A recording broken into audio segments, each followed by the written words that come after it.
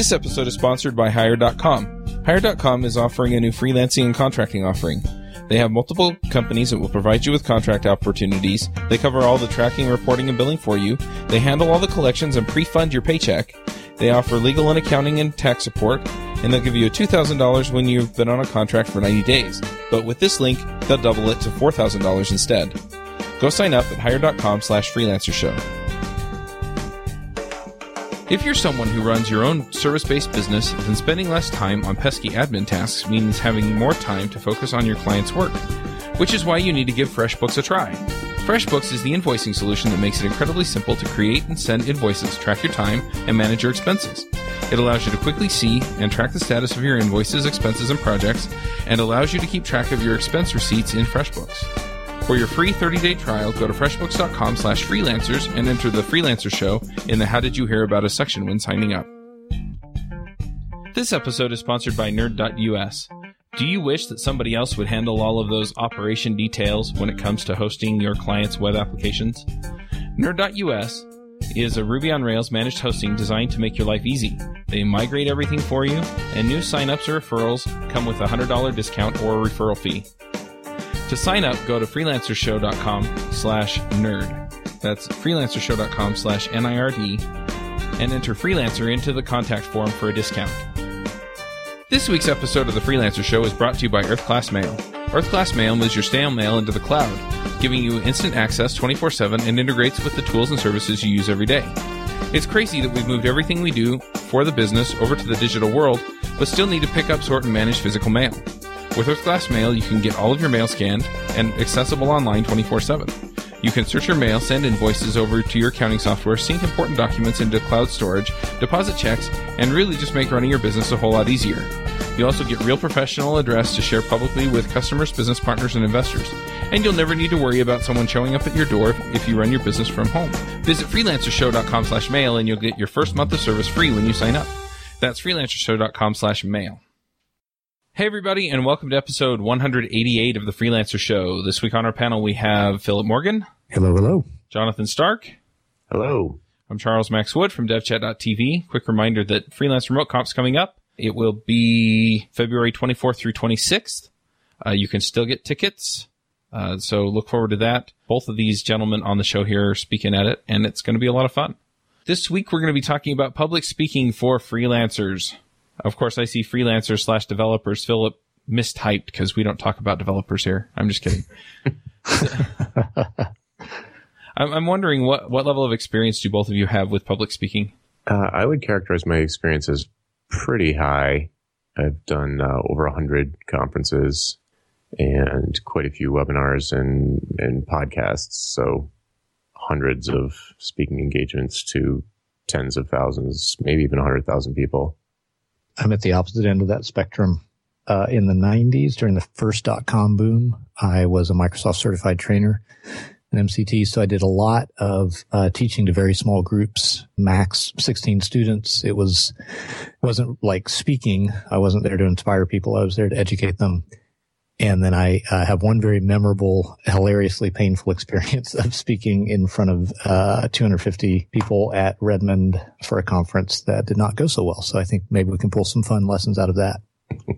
Nice. I've spoken at probably a dozen or so conferences over the years. Of course, I've also been on and produced probably 700 or 800 podcast episodes. So I don't know if that counts or not. But it's sort of a special case. Yeah, it is. Yeah. It's not live in front of an audience. I've also been speaking quite a bit in front of people for Toastmasters, so I have been giving speeches on a regular basis, but not in front of a large group. Interesting. So pretty wide range here. Yep. Cool. So I'm wondering, first off, how do you line up the conferences, or how do you get to where you're speaking at the conferences? Because most of the time I wind up submitting to a call for proposals, and then I hope I get picked. Right. Yeah, that is not what I would do. It seems like the obvious thing to do, of course, right? You just apply to the conference and you either never hear back or maybe you get a rejection. That's probably the most likely case. It's been my experience that most speakers get picked through the grapevine, through connections before the call for papers even goes live. And depending on the type of conference, it could be that all those spots are given away to people that are related to the conference. So, for example, if you have published a book for SAMS, let's say, and SAMS does a conference on something that your book relates to, then they're almost certainly going to first reach out to all of their authors who have written on that topic and ask them if they want to speak, because it's going to double promote the book and the conference. So just the call for proposals is probably a very low percentage chance that you're going to get in. The thing that I did was I just hustled like crazy to get my first speaking gig. And I did that by like literally networking to the person who I knew was making the decision and standing next to her in line at the buffet and working it, like a real in-person old school networking style thing. But there's a much more modern version of this where you could look at a conference that you would like to be a speaker at and identify people who have spoken at it in the past that you may be able to connect to, or you have friends that are friends of, so friend of a friend, and reach out through your network to try and get in touch with those people and, create a relationship with them, be totally transparent, like that you're interested in speaking at the conference. What did you think of the conference? How did it do for you?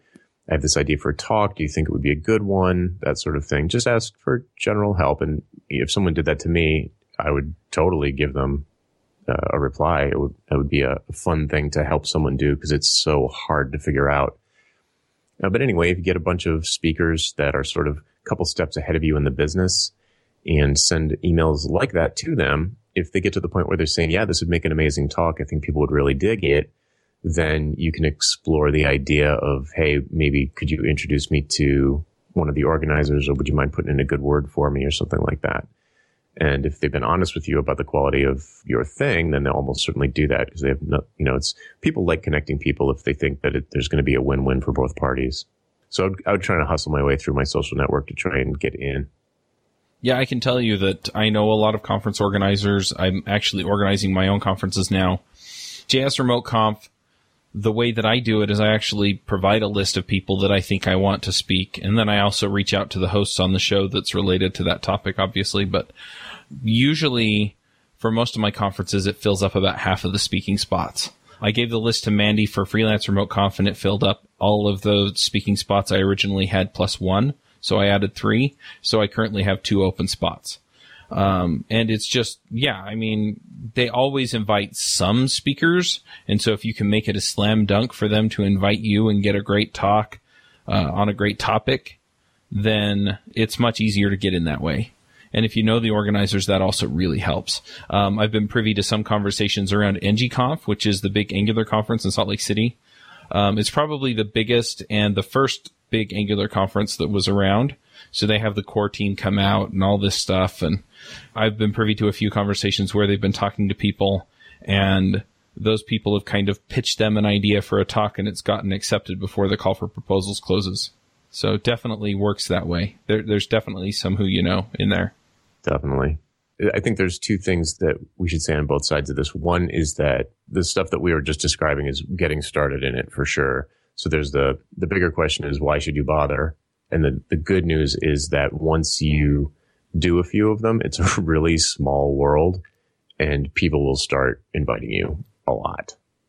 You'll automatically get word of mouth. So once you can get over that hump, first of all, if you decide that speaking is a smart thing for you, which I think Philip can probably speak to deeply, and you get over that initial hump of hustling your way into being a, air quotes, professional speaker, then it becomes much easier after that. Yeah, that's kind of where I was going with my questioning is more, I'm trying to put myself in the shoes of someone who's like, well, why should I even bother? It seems like a lot of work and you have to travel and yada, yada. So you've seen the benefits of doing it, Jonathan. And why should somebody bother with public speaking at all? Assuming that you're selling some kind of consulting service, which I presume all freelancers are at some capacity, they're an expert at something that they do. And if you are doing that, if you're in those shoes, then speaking at a conference is like an instantaneous trust builder that automatically attracts ideal customers to you like magic. because you're positioned as an expert. You're put up on stage. It's a very, you're sort of like temporary rock star sort of thing. And there's this weird thing that I think happens where in real life, you're never allowed to stare at someone. But when you're on stage, like a band, or in this case, a public speaker, people are allowed to stare at you. And I think it does this weird thing where it makes them, this is getting weird, I suppose, but I've talked about it before, this asymmetric intimacy thing that happens where they feel like they know you better than they do, and you don't know them at all. And it's weird. It's almost like they want to correct that. These certain people who really clicked with you will just come running up to you after you come off stage, or like when you're out in the hall afterwards. And typically these are perfect customers for you. They are people that you're totally going to get along with and see the world the same way you see it. And probably, maybe not, but they probably need what you are selling, or they will need what you're selling, or they know someone who needs what you're selling. So it's this instantaneous trust. And if you have something to sell to capitalize on that trust, it means that you can command very high fees, much higher fees than you would expect if you were billing by the hour. So it sort of leapfrogs you into the next level of your consulting game. In fact, I would say it would change you from a freelancer to a consultant. Well, it's funny. You have the people who get on the New York Times bestseller, right? And what they did is they had a huge audience that went out and bought copies of their books that they're never going to read. And then whoever it was actually went out and bought pallets of their own book that they're going to sell over the next 10 years. And so they get on the bestseller list. But because they have that New York Times bestseller author or whatever on their resume, it doubles or triples or 10x's their consulting rate and what they're able to do as far as reach goes, because people immediately take them seriously.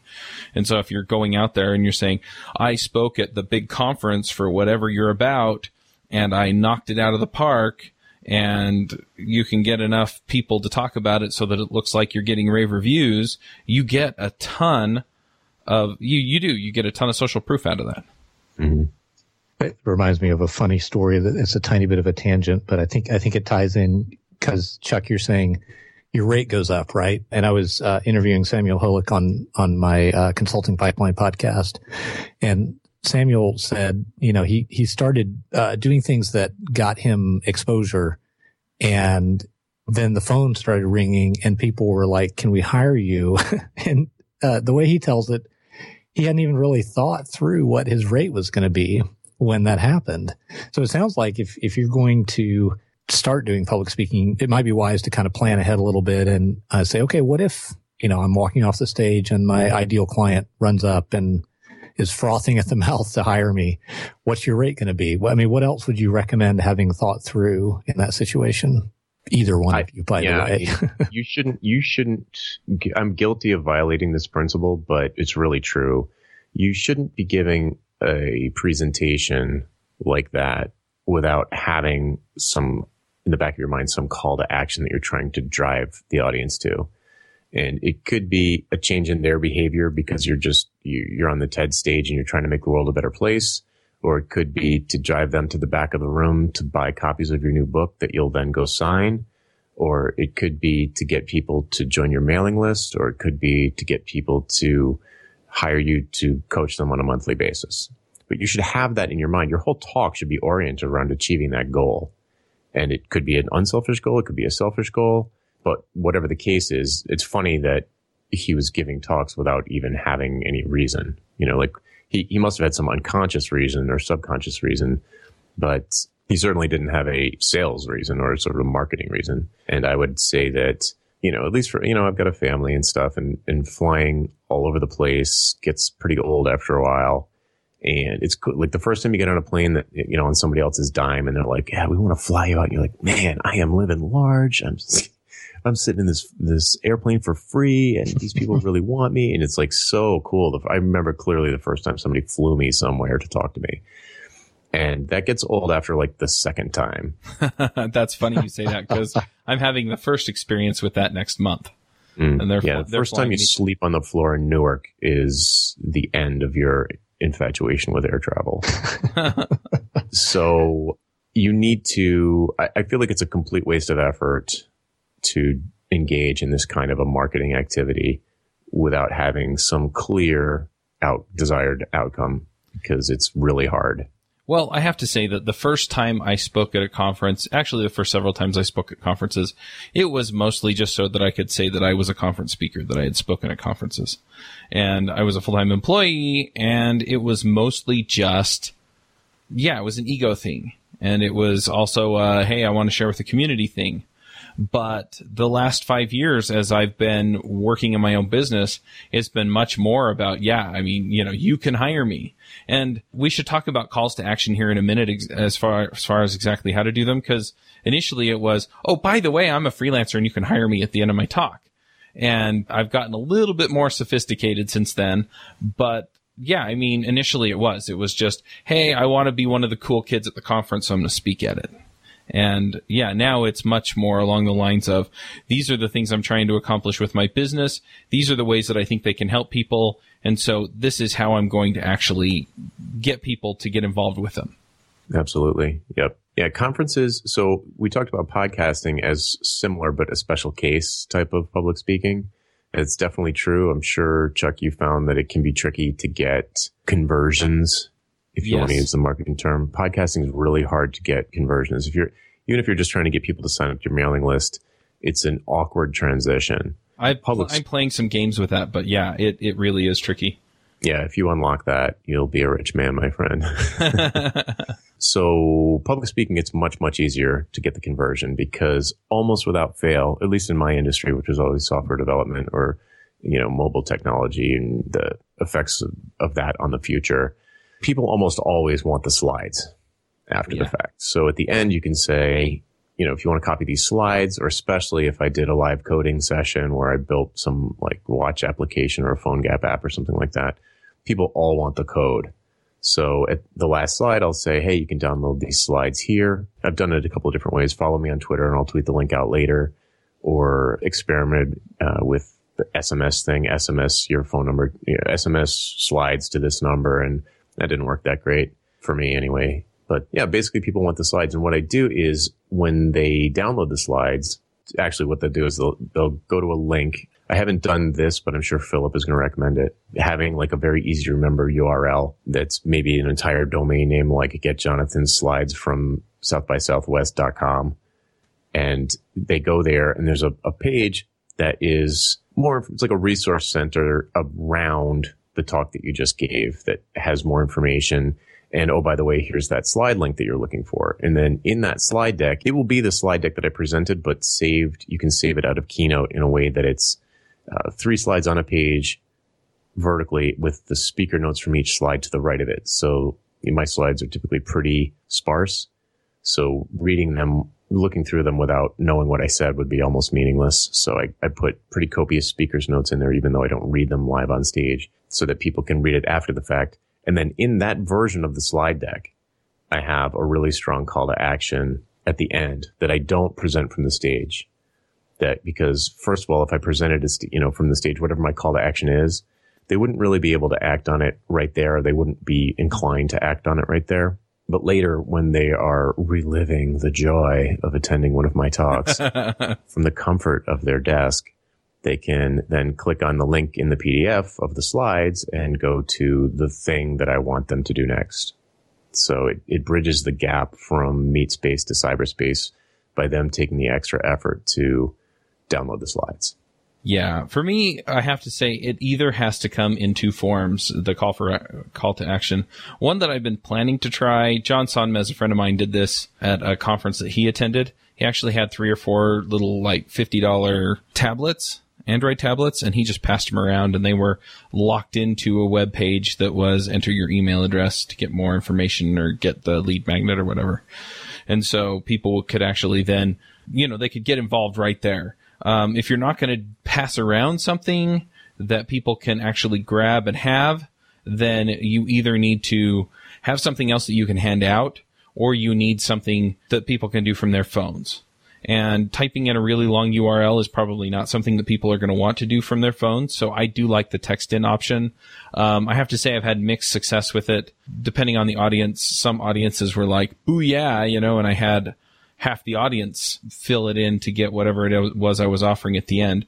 And other times I've done it and I've gotten almost none. So it really depends on the audience, and I think it really depends on how well what you're offering fits with what they need. But make sure that it's also in line with your talk, and that it is something that is valuable and interesting. Yeah, you would think that SMS opt-in is just like a no-brainer because of the convenience, but I've experimented with it a little bit, and I know Jonathan's experimented with it more, and I'm just kind of surprised that it works not nearly as well as you would think it does. Yeah. On paper, it sounds great. I think what it is, I don't know if we need to explore this, but I had this kind of follows on to Chuck's point. I had one talk that I gave, since I talk about mobile, where during the thing, I did a demo where I had everybody text in to demonstrate an interaction that you create for mobile marketing. And everybody, like literally everyone did it, of course, because that was part of the thing. So then later, it was great because I immediately I texted out the links to the slides, and if you have any more questions, text me. And all of a sudden we had when it does work, it's amazing because you have access to a very intimate portion of that person's communication stack where they take text messages very seriously. The flip side of it is I think that text messaging, literally SMS text messaging I don't know this, but I feel like it's declining in the face of the much more awesome messaging platforms that are similar but way better, like Facebook Messenger or Snapchat or WeChat or Line. All of these are so much more full-featured. They offer all the same conveniences. They're not open to the whole wide world, so you can limit it to a group of friends and not be spammed by people you don't know. So I feel like SMS I find people now who don't even know what I mean when I say SMS, that don't understand how to do it. Google Hangouts on Android makes it really hard to send a regular SMS. So I think its time is probably past, in my opinion. Yeah, one thing that's interesting you saying this is that I'm thinking to myself, of course, this is totally spitballing, but then why not have them, add you on Snapchat or add a channel? I don't know how Snapchat works. I don't actually have it on my phone, but add a channel or teleport, or is that what it's called? I don't remember. Anyway, so, some of these chat things, and, maybe Facebook Messenger, it's like, here's how you get into the group chat on Facebook Messenger so that people can actually join in. One other thing I've seen, though, is that a lot of times if you put the call to action toward the beginning of your talk while people are still engaged, instead of going and looking up the last link you posted on your slides, a lot of times I get more engagement that way.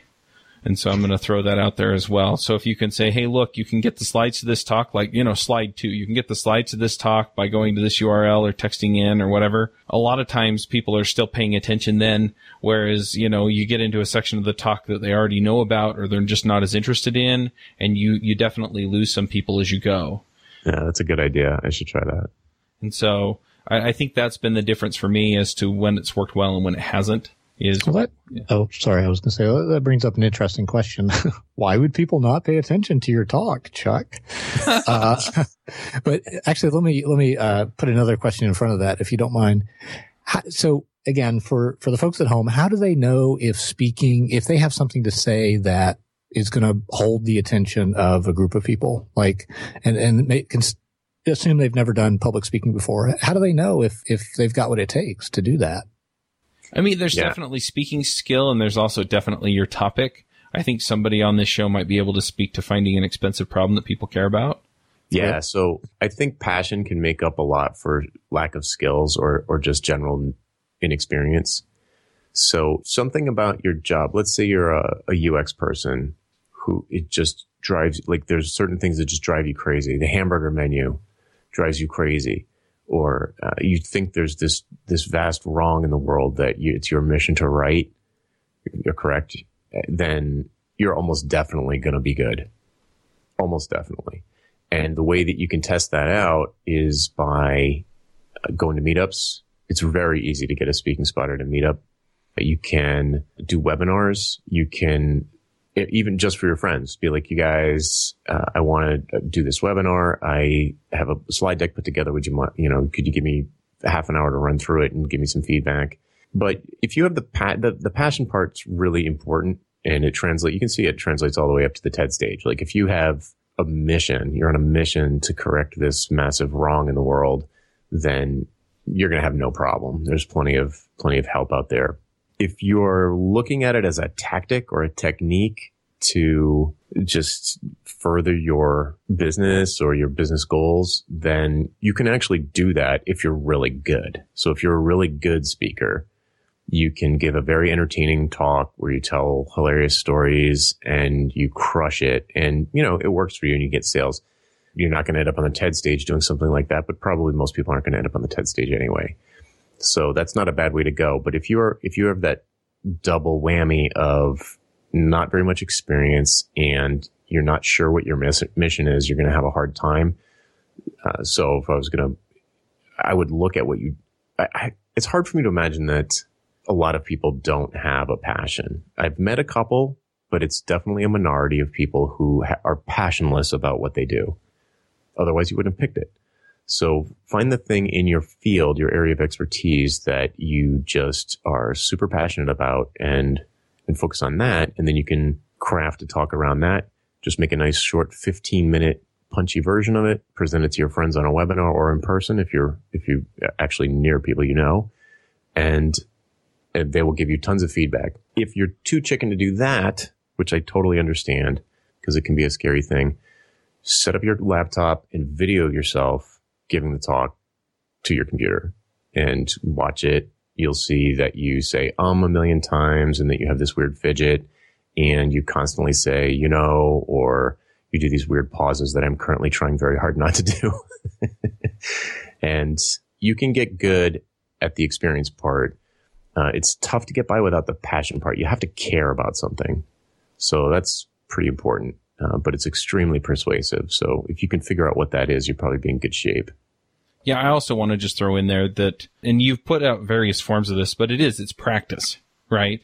I mean, you can get such an engaging talk by practicing. And then another thing, I don't know if I heard you mention this one, but video yourself and then play it back. And so it's like, oh, I'm putting myself to sleep right there. So you change it. You throw a joke in, you tell a story, you find these other ways of making it more engaging so that you can make it better. But you don't know that until you practice. The other thing is that you can, or at least I can usually when I'm practicing, even if it's just in front of my monitor and I'm not even recording myself, I can feel when I lull or when I have to stop and think or when I have to really work through a part of the talk. And so those are the parts that I have to go in and rework a little bit so that I'm finding, okay, it kind of slows down here because I'm not as familiar with it or because I don't know this part of the topic as well. And so I'll go do more research or I'll go figure out things or I'll go fill it in. And just by practicing, the other thing is that most talks have a certain time limit on them. So you can also make sure then that you are engaging for the entire time and that you're not going to go over and that you can get everything that you have to say in and some of the things that you probably want to say and cut out the stuff that's not as important. Chuck, you have organized some conferences. What are you looking for in a speaker? So, and not just technique, but like topic and right. That kind of thing. Well, generally I have some idea of some of the topics I want covered. So for the freelancing one, for example, I knew that I wanted something on pricing and setting your rate. So I asked Brendan Dunn to come speak on it. He said yes. I knew that I wanted something on the niche, finding your niche. That's why I invited Philip. You know, Jonathan's talked about value-based pricing and a bunch of other areas, so he could have talked on any of those. But I'm familiar with you, Jonathan, and so I was comfortable asking you to speak on whatever you wanted. You know, same thing with Reuven. You know, he's just been on the show and has such good insight on all kinds of stuff that I've heard. And so, again, I was like, yeah, come speak. But I wanted some stuff on marketing. I wanted some stuff, you know, so I have these topics. And so I go and I find people who I already have either had on the show, so I have exposure to, or I've seen or heard them speak before on that topic, and I've invited them in. It was the same with the JavaScript one. I had a space open up at the last minute, and I knew who I wanted because it was the next topic on my list, and that happened to be NativeScript, which is writing mobile apps in JavaScript that's not PhoneGap or hybrid app based.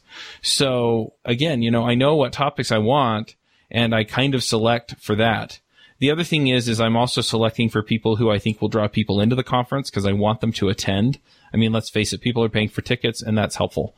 So I do bring in people who I know have a following, but usually if they have a following, they have something to say that's worth hearing anyway.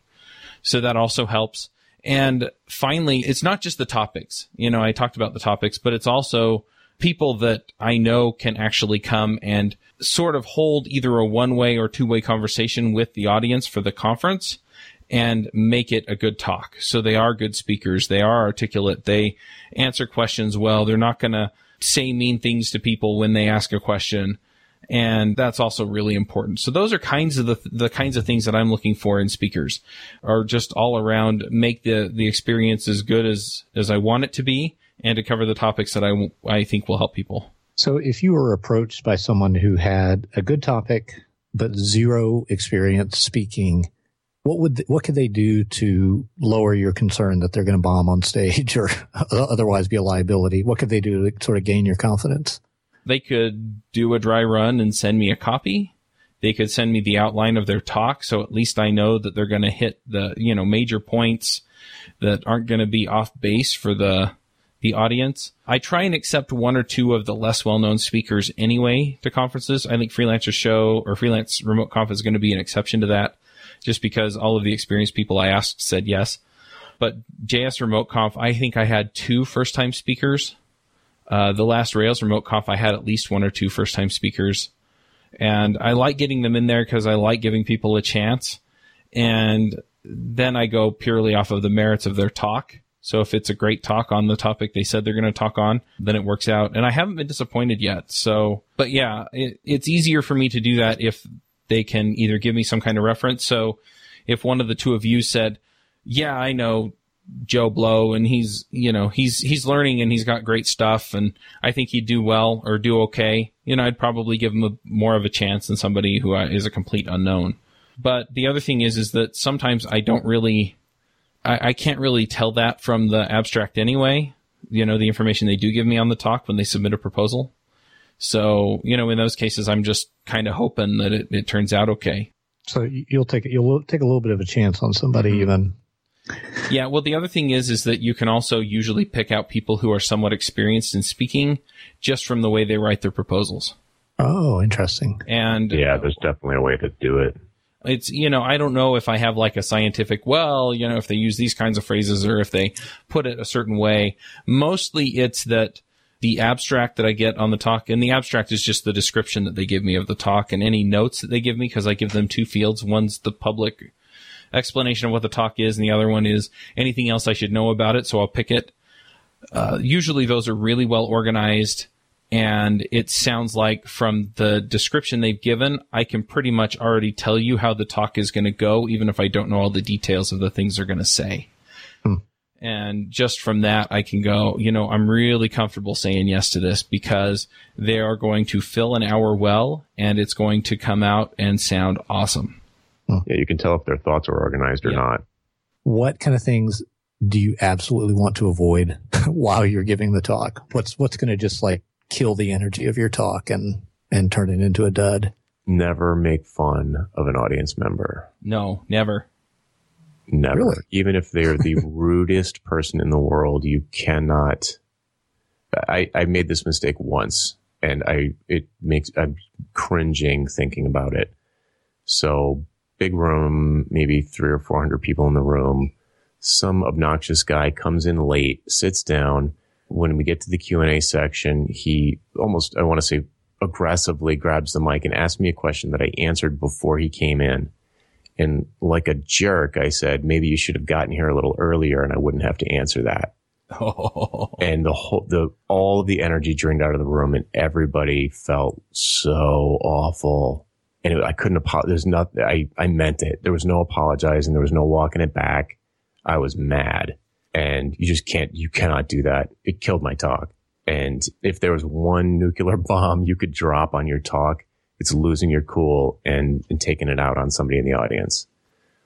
Asking somebody to be quiet, somebody's phone rings and you freak out. You just can't do it. You got to be cool. You've got to be cool. Laugh it off. Yeah. Closely related to that is, being negative about any group of people that's, that exists within the community.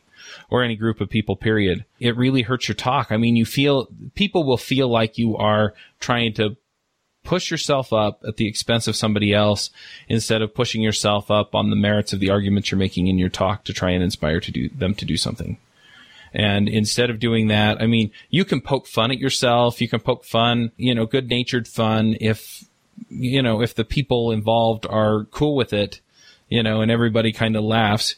We see that like at NGConf with the core team. They're a butt of a lot of jokes, but it's all good-natured fun, and they just roll with it. And so you can get away with that. But if anyone got up and said something derogatory about women or minorities or anything else, it would immediately suck all the air out of the room, and no one would remember what you were saying in your talk. Yeah, and that's the big thing to remember is that.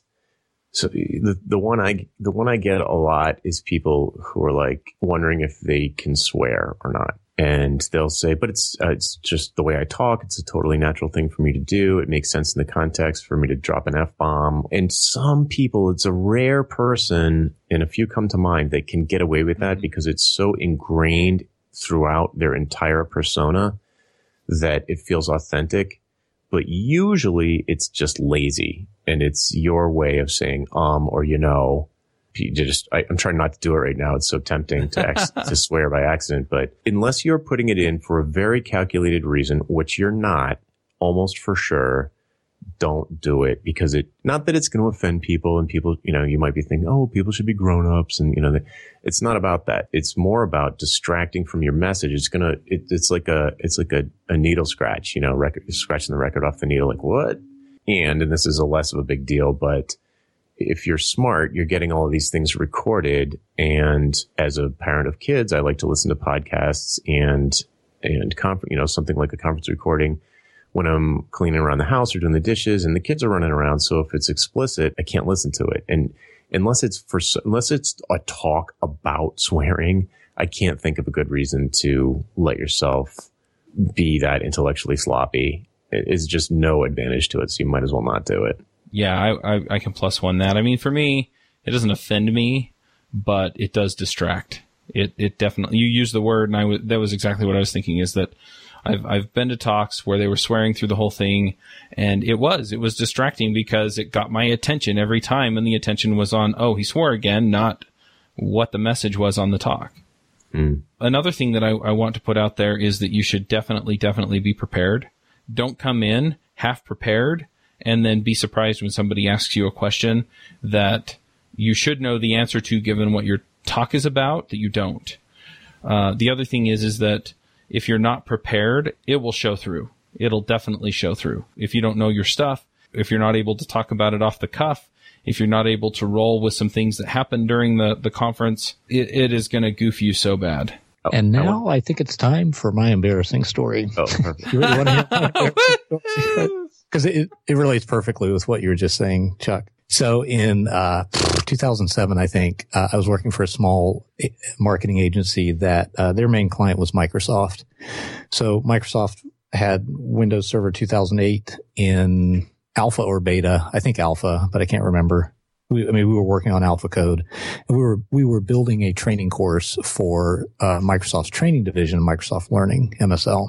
So there were like something like half dozen people working on this project, putting together this training course using beta software or alpha software to, sort of develop the training based on. And they sent me up to Redmond to give a talk about this course that was going to be released, concurrent with the release of Windows 2008. So I was sort of ostensibly there to give other MCTs insight into what was going to be in this course and answer their questions about it. But the problem was that I sort of was up on stage as if I was an expert on Windows Server 2008, which I was not. I was just working on a part of this course, a subset of the content. And there was no way that I could know everything about Microsoft's next flagship server operating system. But so there was kind of a misalignment between, I think, the talk that I was there to give and then the expertise that I had available to me, which was insufficient to stand up to 15 or 20 minutes of questioning from a bunch of really smart people. And it was not fun. I got through it. It was a character building experience, but it just, to me, kind of highlights the importance of what you're saying. There's like the preparation you do for the talk, and then I think there's this whole other set of preparation that you might do for the questions that can follow on to the talk. And that's really where I imagine you get those people in the audience sort of salivating to run up and talk to you is how you handle the questions, almost more so than how you handle the talk. Yeah, there is another angle, though, that I wanted to hit, and that is that if you are going through your talk and the whole time you have to stop and reorient and figure out where you are and then start again, you do that more than once, and it is going to completely kill your talk because it is obvious that you haven't prepared. You came in, you thought you could wing it, and you cannot. So I want to kind of tease out that distinction between those two things a little bit and give something I've learned that I think is helpful for people, which is that there's the rehearsing for the talk. There's that kind of preparation, like you just said. And then there's the knowing your stuff. Yes. You're up on stage as an expert about something. It should go without saying, I suppose, that you need to know your stuff if you're going to put yourself in a position like that. So, okay, make sure you know your stuff. I feel like probably that people listening, that's probably not going to be their problem. They probably do know their stuff.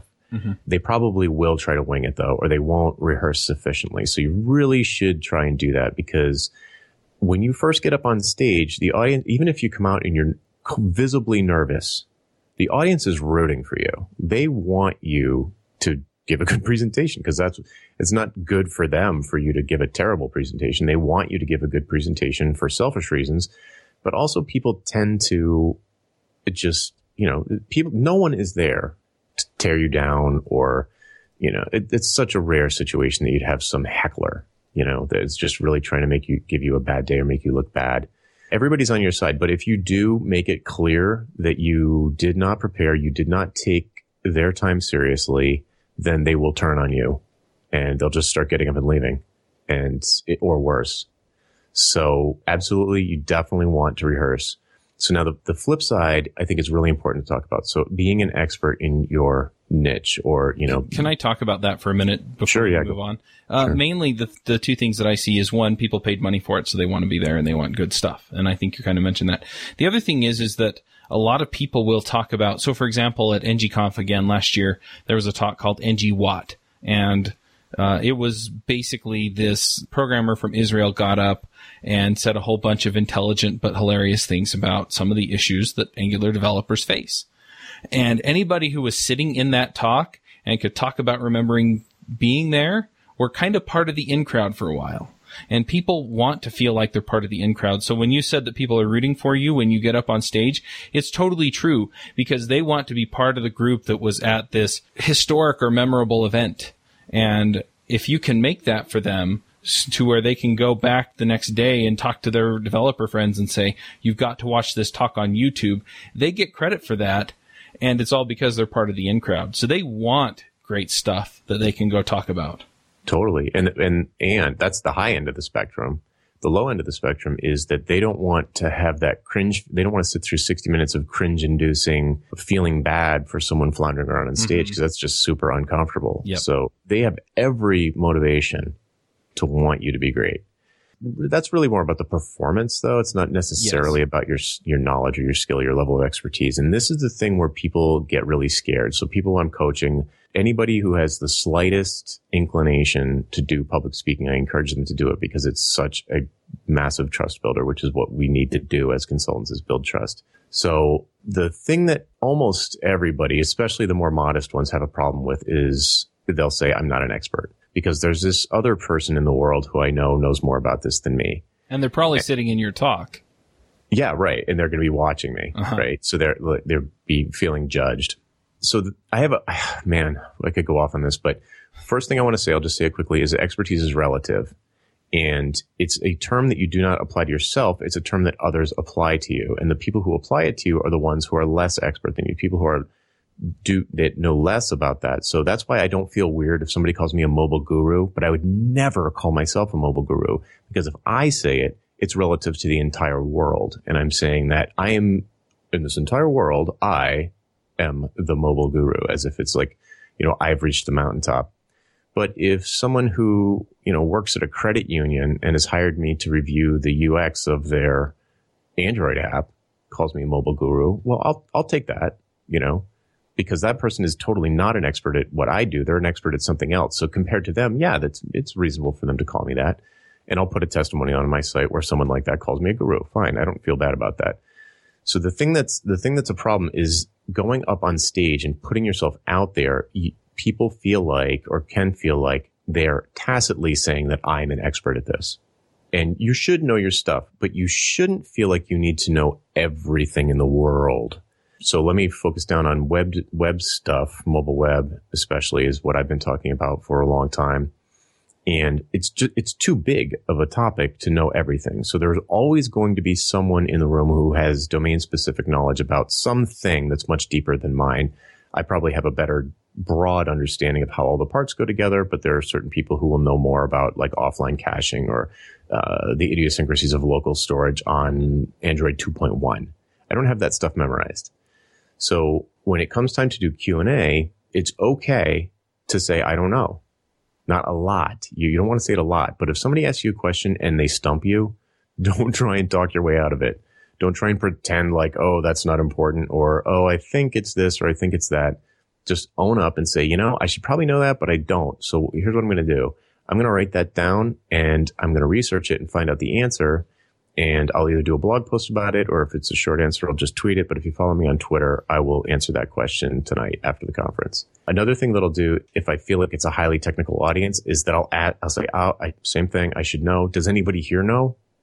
And invite them to answer the questions so that, first of all, they get some nice spotlight on them and they feel good. And the person who asks the question gets an answer. So it's sort of a fine line. I don't want to say, oh, you don't have to know your stuff, because you do have to know your stuff, but you can't know everything. And I guess that's the more common thing in my world, is that people who are really smart, definitely what I would call experts in their area, are too afraid to go up on stage and present themselves as an expert because they know they don't know everything. And I think that's a shame. Yeah, just related to that. And you brought up mobile web development. And one of the things that's really big in that area is getting your payload sizes down. So your JavaScript files, you don't want them to be large because mobile networks kind of suck. Then they're slow. Even if they have a lot of bandwidth, a lot of times they're really slow. So you want to get those down. And so if you're giving a talk on how to get your JavaScript payload small, and somebody asks you about image sizes, it's also appropriate to say, I'm not an expert in that. My expertise is in getting JavaScript payloads down. I know that so-and-so and so-and-so give good information about that, and you can look them up online. Mm-hmm. So you can still give out that reference or that referral. Here's where you find the information you want. You don't look like any less of an expert because it was off topic or, maybe at a depth that really wasn't appropriate to the talk. And you can call that out too. And so then it's not an I don't know, but it's a here's where I would look for the answer, or here's getting you partway down the path. What you never want to do is get up there and BS your way through it. Because if you're saying something, if you're making it up so that you don't sound stupid, I can almost guarantee you that there's some enthusiasts who came to your talk because they love the topic and they do know more about that particular area than you. And then you don't want to be the guy where the guy's standing up and going, oh, no. What you said is totally wrong. Here's how it is. Yeah, for sure. The timing of this is funny because this morning at, 4:30 a.m. or whatever, I was writing an email to my list about expertise. And I see people making that exact same, I think it's an error to conflate expertise, the idea of expertise, with knowing everything about your topic. Even if you've narrowed down your focus, you're still not going to know everything about the area you focused on. I think expertise comes from your ability to apply that knowledge in a way that produces, a certain outcome, lowered risk or whatever it is. So yeah, I see that too, where people are like, I can't narrow down because I could never know everything about X. And the good news is you don't have to. You never have to. One other thing I want to call out on this, as far as being an expert or not being an expert, is that most of the great talks that I hear, they're about half knowledge, just straight up stuff you ought to know, and they're about half experience report. And so if you're an expert in the sense that you have a lot of experience doing whatever it is that you do, I don't care if you know everything. What I want to hear are the war stories and the other experiences you have that tell me, if I ever run into this, then I need to do what you did. Does that make sense? Oh, yeah. Yep. And so, if you've been doing it for 10 years, odds are you're enough of an expert to give a talk 10 times over and have it be terrific stuff. Yeah, I think that line between educating people and telling the right story at the right time is very blurry, especially when you deal with adults who, as we age, we lose some of the advantages we had when we were younger when it comes to learning, and we benefit from a different approach. So I think that's one thing that every speaker should study is how to use stories to make a point or convey some information or put that information in context. I think that's important for sure. I wanted to bring up the value of pauses. I don't have a lot of, big scale public speaking experience, but certainly in the classroom, one of the things I eventually learned sort of the long hard way is faster is not better with information delivery. It's not like the value of the class goes up the faster you can deliver the information and the sooner students can get out the door. And having a pause at the right moment can be incredibly effective in making a point or helping people reflect on something. Yeah, there was a talk that was given at Mountain West Ruby Conference like the second year I went, which would have been like 2008, I want to say. And what effectively happened was the guy got up and he was talking really fast. I mean, he was just going, and his slides were top to bottom, left to right, full of text. And he was just trying to cram all of the information into his talk as fast as he could. And one thing that's interesting about Mountain West Ruby Conference was that there was an IRC back channel. And the IRC back channel the whole time was, I can't even follow. Oh my gosh. I mean, I'm sure this is great stuff, but did anyone read that? I think I caught a snippet of something that was interesting that I wanted to hear. And I just, it was just comment after comment after comment. And then the second half of the talk was making fun of how fast he was going. And ultimately it was because nobody could get the information that he was giving because he was just flying through it. He barely stopped to breathe.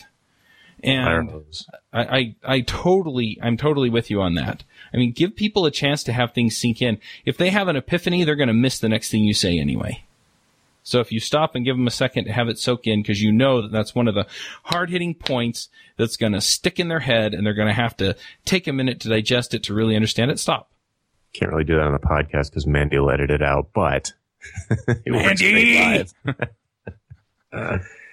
One thing occurred to me that is a common error I see people, especially when they're starting out, and it feeds into the imposter syndrome of I'm not an expert and feeling judged and feeling like you're not worthy and all that stuff, is that a lot of times when you first start out, you mistakenly speak at conferences that your peers go to or conferences that you would have gone to. Mm-hmm.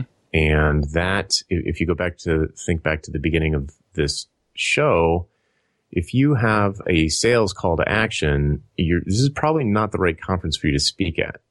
So if there's a very small delta between your level of knowledge on the topic you're talking about and the people in the audience, this was not a good conference for you. This is the wrong room for you. So if you are a responsive web design expert, don't go speak to a room full of responsive web design experts. Doesn't make sense. You're not going to sell them something. You're probably just going to get into a debate with them over something. Maybe it's just not a great idea. It's probably a much better idea to go to a conference where your actual target market might be going. And it's been my experience that when I do that, I am the only web expert, or especially mobile web expert, at the entire conference. So I shouldn't have used the word expert there, but it's easy to call me an expert in that context because literally no one else there knows anything about it. So there, it's easy to feel like an expert, and it's easy to not be running from that imposter syndrome thing or getting stage fright or nerves that somebody's going to ask you a tough question or make you look foolish or whatever, the nightmare dream of appearing on stage with nothing on or whatever. It's like some of that stuff. You can solve some of these problems that we've been talking about by picking the right conferences to speak at and not just saying the same thing to your friends that your friends already know. Yeah, I think that's the old availability heuristic kicking in where people are like, they start thinking about the conference. If they're, if they haven't pondered this before, they're like, what conferences should I speak at? They think of the ones they already know about, which are probably the ones they would attend to get more knowledge, as a practitioner of what they do, but not as a consultant, right? So don't fall prey to the availability heuristic. Let me tell you a story. Yeah, please. So, about 5 years ago, well, longer than that ago, but I started podcasting for programmers. And about 5 years ago, I'd been freelance for almost a year. We started Ruby Rogues. And I was thinking to myself, yeah, this will be great. You know, I enjoy having the conversations, which is ultimately why I started it. But, you know, I also thought to myself, it'll make it really easy for me to find freelance clients. Well, funny thing, Ruby developers don't need Ruby developers. You know, and then That's a perfect example. I started the JavaScript podcast and the freelancing podcast. I mean, now I can make products and I can sell them to programmers.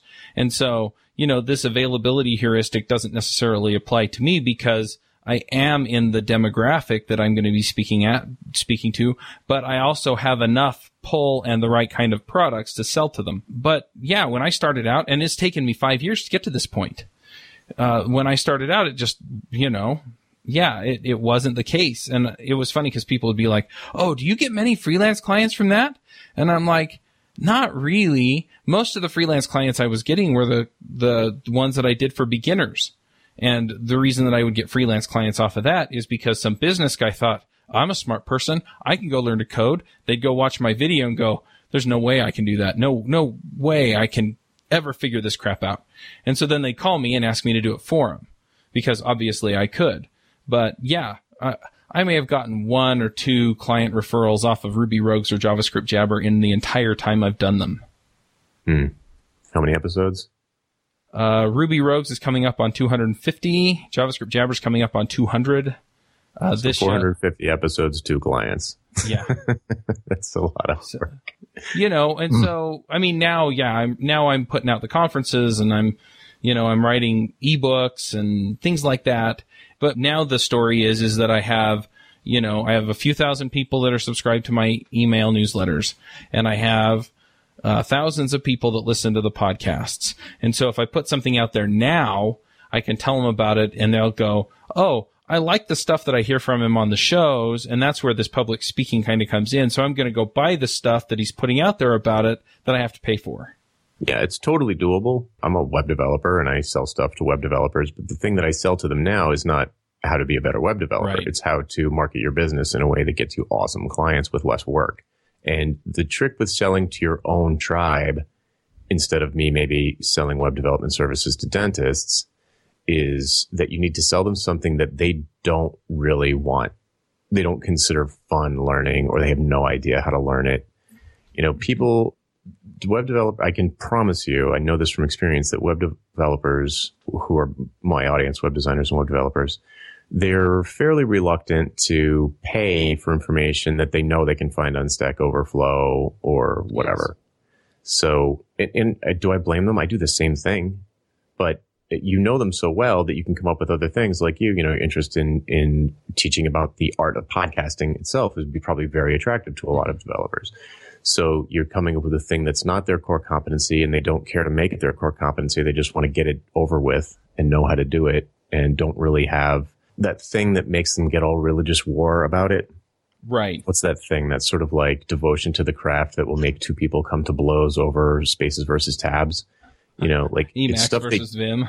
Yeah, it's stuff they don't. Yeah, it's stuff they don't care about. So they're not going to nitpick you over meaningless minutia like that. It's like they're like, I want to do a podcast. How do I do it? Just tell me what kind of mic to buy. Yep. Yeah, exactly. And I'm working on that. I'm working on how to find a job stuff for newer developers and things like that, where I have a view into these niches and I can give them what they want. And since it's not part of the core programming competency, all they really want is a walkthrough on how to get what they want. Mm-hmm. I want to totally left turn us here. This is something I've wondered about for a while. Most of the conference talks I've given, if you look, you'll see me in a t-shirt and jeans. And I see other people show up in like a business suit. I see other people show up with like a sports jacket on and a t-shirt underneath and maybe some higher end jeans than the ones I wear, the ones you get at Costco that cost nothing. And so I'm wondering, should I dress up when I speak? I see some people get into costumes, for heaven's sake. You should dress one notch above your target audience. so that you're not overdressed, because that would be a huge turnoff. If you came on stage in a 3-piece suit to give a presentation to JavaScript developers, they wouldn't trust a word you said. So I need a nice looking T-shirt. Maybe from Walmart instead of Costco. That's right. And jeans without holes in the knees. I got it. Yeah. You want to be one notch up, because then if you are sloppier dressed than they are, you're not respecting them, in my opinion. But if you're overdressed, then that's not good either. So for me, I am a gigantic fan of Brooks Brothers button-down shirts, because you barely have to iron them. They always look awesome. You can't destroy one of these things. Collar always works. And they're $100. It's not cheap for a button-down shirt, but you only need like 2 or 3 of them. It's not like you're speaking at conferences every day. That's true. You just throw it in your suitcase and then you pull it out. It looks wonderful and you go. Yeah. Pro tip, make sure they don't all look the same, because if they video the conferences, it's going to look like you always wear the same shirt. even with the same stain from lunch. So my general uniform is a button-down shirt, which is almost always a notch higher than the people I'm talking to, and nice jeans, not crappy jeans, and like a really nice pair of shoes. And I'm comfortable. I feel like I look okay. I look better than, I'm more dressed up than, 75% of the audience if I'm delivering a talk at like a web thing. If I'm delivering a talk if I'm doing like, when I went to Murtech last year, I was delivering a talk to a room full of CIOs from places like McDonald's and Wendy's. And then I went like slacks and expensive shirt and dressy shoes, because I wanted, and sure enough, there were people there in full on suits in the audience, but I just don't even have a full on suit. So I couldn't have gone there. But, and in fact, I felt a little underdressed. I felt a little low rent. And I think that's probably, and I believe that it matters. So general rule of thumb, know your audience and do them the courtesy of at least dressing up enough so that they think you're respecting their time. That's really interesting, because I don't think, I don't overtly judge people on what they're wearing, but that subconscious, man, it's tough. And yeah, sometimes I'll get a feeling off of somebody and I can't put my finger on it, and I'm sure that that's part of it, even though I don't, overtly make that judgment. That lizard brain is it's a beast. Yeah, but we all have it. And so, you can fight it and you can try and make a point. The one question related to that, though, is that I know people that are not comfortable in a button-down shirt. Then speak to an audience that wears hoodies. Like emotionally comfortable or yeah. physically comfortable? A little of both. It makes them, I think it's more emotional. I think it's mostly in their head, but that's something they could change if they wanted to. Yeah. And I know some people have just said, well, wear a button down shirt for a few weeks and then you'll get used to it and it'll kind of become something that is part of who you are. And then you can put it on and like it. But I know people that, yeah, the idea of putting on like a sports jacket or a suit jacket or, Yeah, it makes them feel like a phony or a fake. Yeah. I get that. I totally understand that. It's like, I think it was Ralph Waldo Emerson that said, beware of all enterprises that require new clothes. And it's true, because it's scary true, actually. If you ever catch yourself buying new clothes, you should ask, why am I buying, like different kind of clothes? Right. You got to say, why am I doing this? Am I trying to, it could be good, but definitely worth questioning. So I totally get that. I 100% agree with Philip. You could buy the shirt and just wear it around and get comfortable in it. I've never known anyone to actually take that path. I think the path that people usually take is they underdress and hurt their respect level / trust level that they're going to be able to generate with the audience, or they speak to similarly dressed people, and that one I think is probably fine. If you can find an audience of buyers who are even more dressed down than you are, then that can work. And if we were going to wrap on something, I would just emphasize that doing live speaking gigs is like an accelerant for your business. It's great. Yeah. It's really, really good. Conferences in general are a fabulous thing to both attend and hopefully speak at. I don't attend too many anymore. I mostly just speak at them. But it's a great, we all work, probably most of us work remotely. And being able to meet people in real life still has huge benefits emotionally, socially, and financially. And it's a really great thing. So, I would urge you, if you're not, I want to say everyone should think about doing it. I know that some people are super, super panicky about going up in front of other people. and they're just never going to be comfortable at it. But I think that's a smaller segment of the population than you might guess, because people who are passionate about something, I've seen it. People who are passionate about a thing that are scared to death to go on stage can still totally pull it off. Mm-hmm. And it's so good for them, and it's so good for the audience. You owe it. If you're passionate about something, you almost owe it to the audience to be up there and sharing what you know and, solving pains for them. Whatever behavior change you're trying to instigate in the world, it's such a great thing. It's very therapeutic, I think, especially for people who, work from their basement in their jammies most days. Yeah, one other thing that I want to just throw on top of that is that most of the time when I speak, I learn something while I'm preparing to speak and while I'm speaking, and it's because B, it helps me solidify my thinking about whatever topic I'm speaking on. And the more times I rehearse it, the more learning that happens. So it's kind of this cycle. It's a great way to learn, it's a great way to teach, and it's a great way to get your message out there. And you don't have to be an expert. You just have to be a level above the people you're speaking to in order to impact them and get them to kind of move up a level themselves. Oh man, that's so true. You reminded me on the topic of expertise is I almost don't think you can call yourself an expert if you can't teach at some level what you know to other people. And the act of preparing to teach it and the act of teaching it all deepen your understanding of it, for sure. Yeah. All right. Well, let's go ahead and get to some picks. Jonathan, do you want to start us off with picks? Sure. I've got 2 picks that are directly in line with the topic today. The first is Michael Port's Steal the Show podcast, which he is doing in promotion of his new book called Steal the Show and his workshop series, Heroic Public Speaking and plug. But it's really good stuff. But frankly, I think the podcast, for some reason, the material is more persuasive to me through the podcast. And I suppose it's because it's about public speaking and you can really demonstrate, for example, pauses that Philip was talking about earlier and the importance of taking a beat.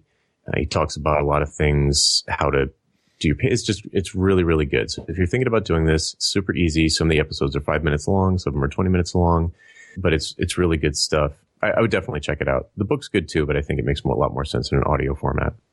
And then the other thing is Chris Anderson, who is I don't know if he's the creator, but he's the curator of the TED conference, has an article online called How to Give a Good Presentation. And of course, he has seen probably thousands or who knows how many thousands of pitches for people to apply to speak at TED. But also they work really closely with speakers to make sure that the content is super, super, super polished. So even people who are professionals on the speaker circuit, they are extremely quality conscious and make sure that the speaker is going to, fit the format, fit the time, I suppose, wear the right things for the video and do all of these different things. There's all these specific things to giving specifically a good TED Talk, but they translate into the much larger picture of giving good presentations in general. And it's an amazing article. And he wrote it after somebody dared him to speak at the conference, which he had never done. And he was like, wow. He was like, I am shockingly nervous about this. He's been sitting on stage asking people questions for years, but hadn't ever been in the spotlight. So he took his own advice, dog fooded himself, and went through and gave what he said was, he thought it was an okay talk. But much more importantly, he came up with this sort of step-by-step process for creating a very powerful, persuasive talk. And spoiler alert, rehearsal has a lot to do with it. But so those are my 2 picks this week. Awesome. Philip, what are your picks? I've got a few picks. I just recently got a new computer and have been in the process. I always start from scratch with a new computer so that I don't carry over the significant cruft from the previous one.